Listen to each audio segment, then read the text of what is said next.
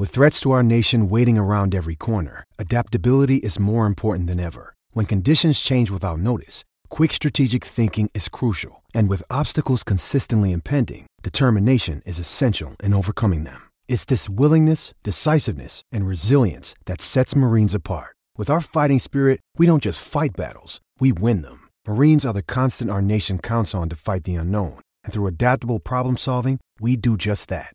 Learn more at marines.com. Could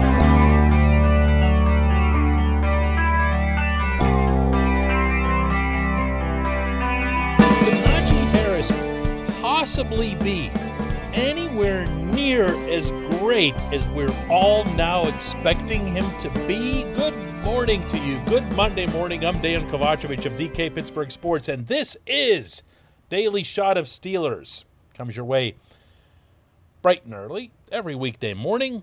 If you're into hockey and or baseball, I also offer up daily shots of Penguins and Pirates right where you found this program.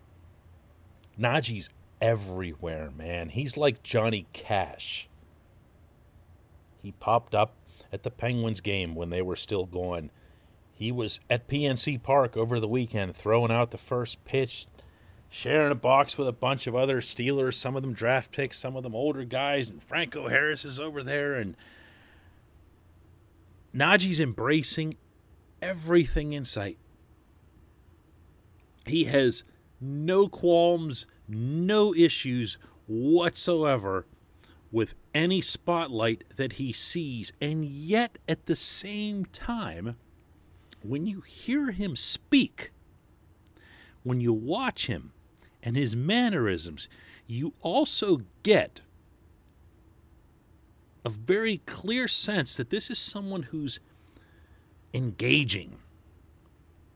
He's not being cocky. He's not being arrogant. He's not saying, look at me.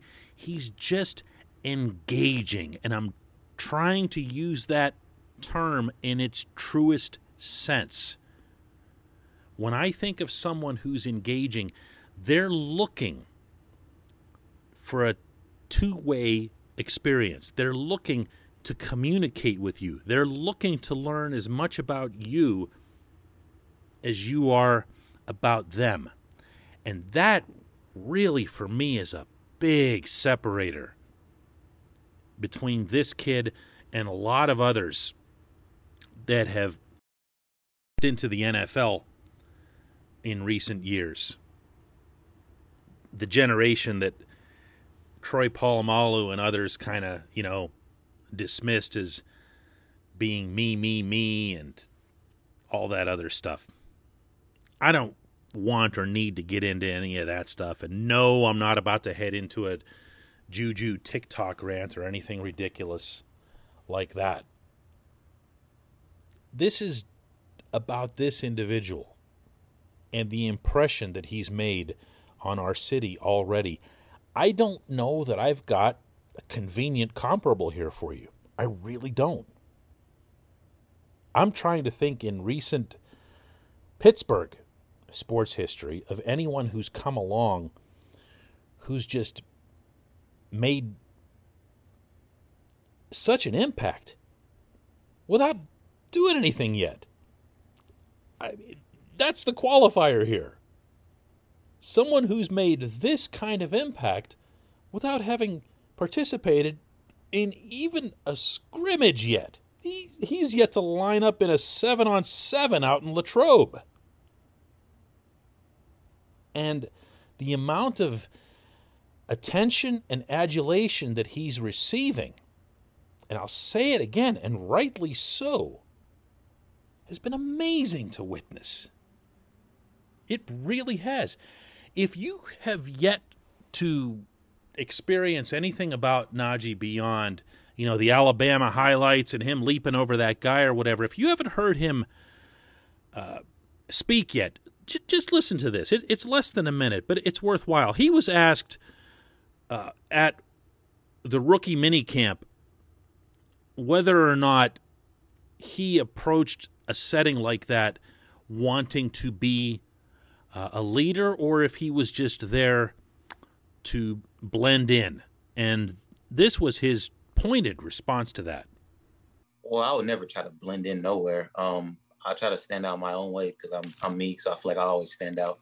But just becoming a leader wise, I mean that's something that I feel like just comes in time. It's not something that I barely even know the offense. I ain't met the veterans aren't here, of course, so I ain't met them. So trying to move at a fast pace, is just it's all about taking things step by step by step. And then, when it comes to that point where it's time to become a leader, then it is. But, as of now, that's not something I'm really thinking about. It's just really, learn the offense and learning my teammates, learning what type of person they are and really bonding with them. So, I can become someone they could trust, and actually try to find ways to help them out if I can.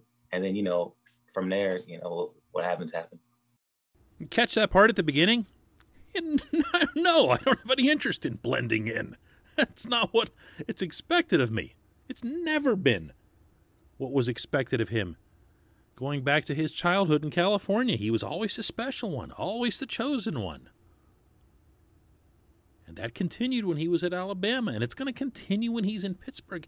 And what's beautiful about this, and this is why I'm going to repeat for you here that none of this is a criticism, is that he knows this. He feels this. He absolutely grasps,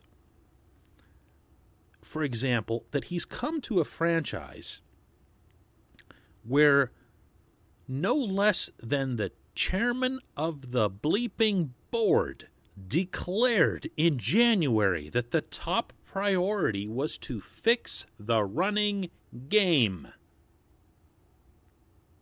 And he's not moved by it. He's not swayed by it. And if he is, it's in the healthiest way possible.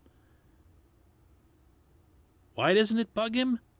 Why can he be so engaging? Why wouldn't he just say, well, if the Pirates ask him to throw the first pitch out or whatever else, that's not really for me. I'll leave that to, Benny Snell because he's been here longer. Whatever. Never mind that nobody would ask Benny Snell to throw out their first pitch. That could just be the way that he thinks. But he doesn't. He understands that he's coming here with a responsibility and a burden. I'll say it.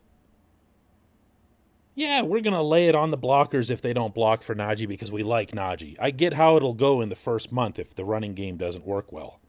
We'll blame it on everybody except him. But eventually, we wouldn't. So there is a burden.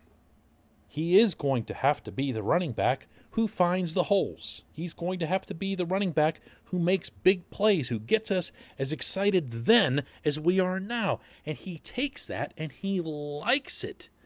You know why? Because he knows he can meet it. That's why.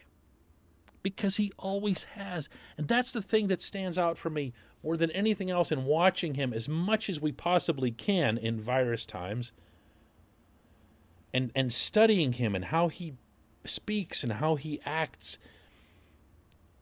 He's special.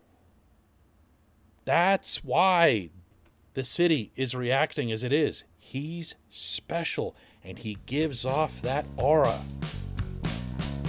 Man, did that football team need that? Hey, you know what? Just wait till he actually takes a snap in Buffalo, right? When we come back with just one question.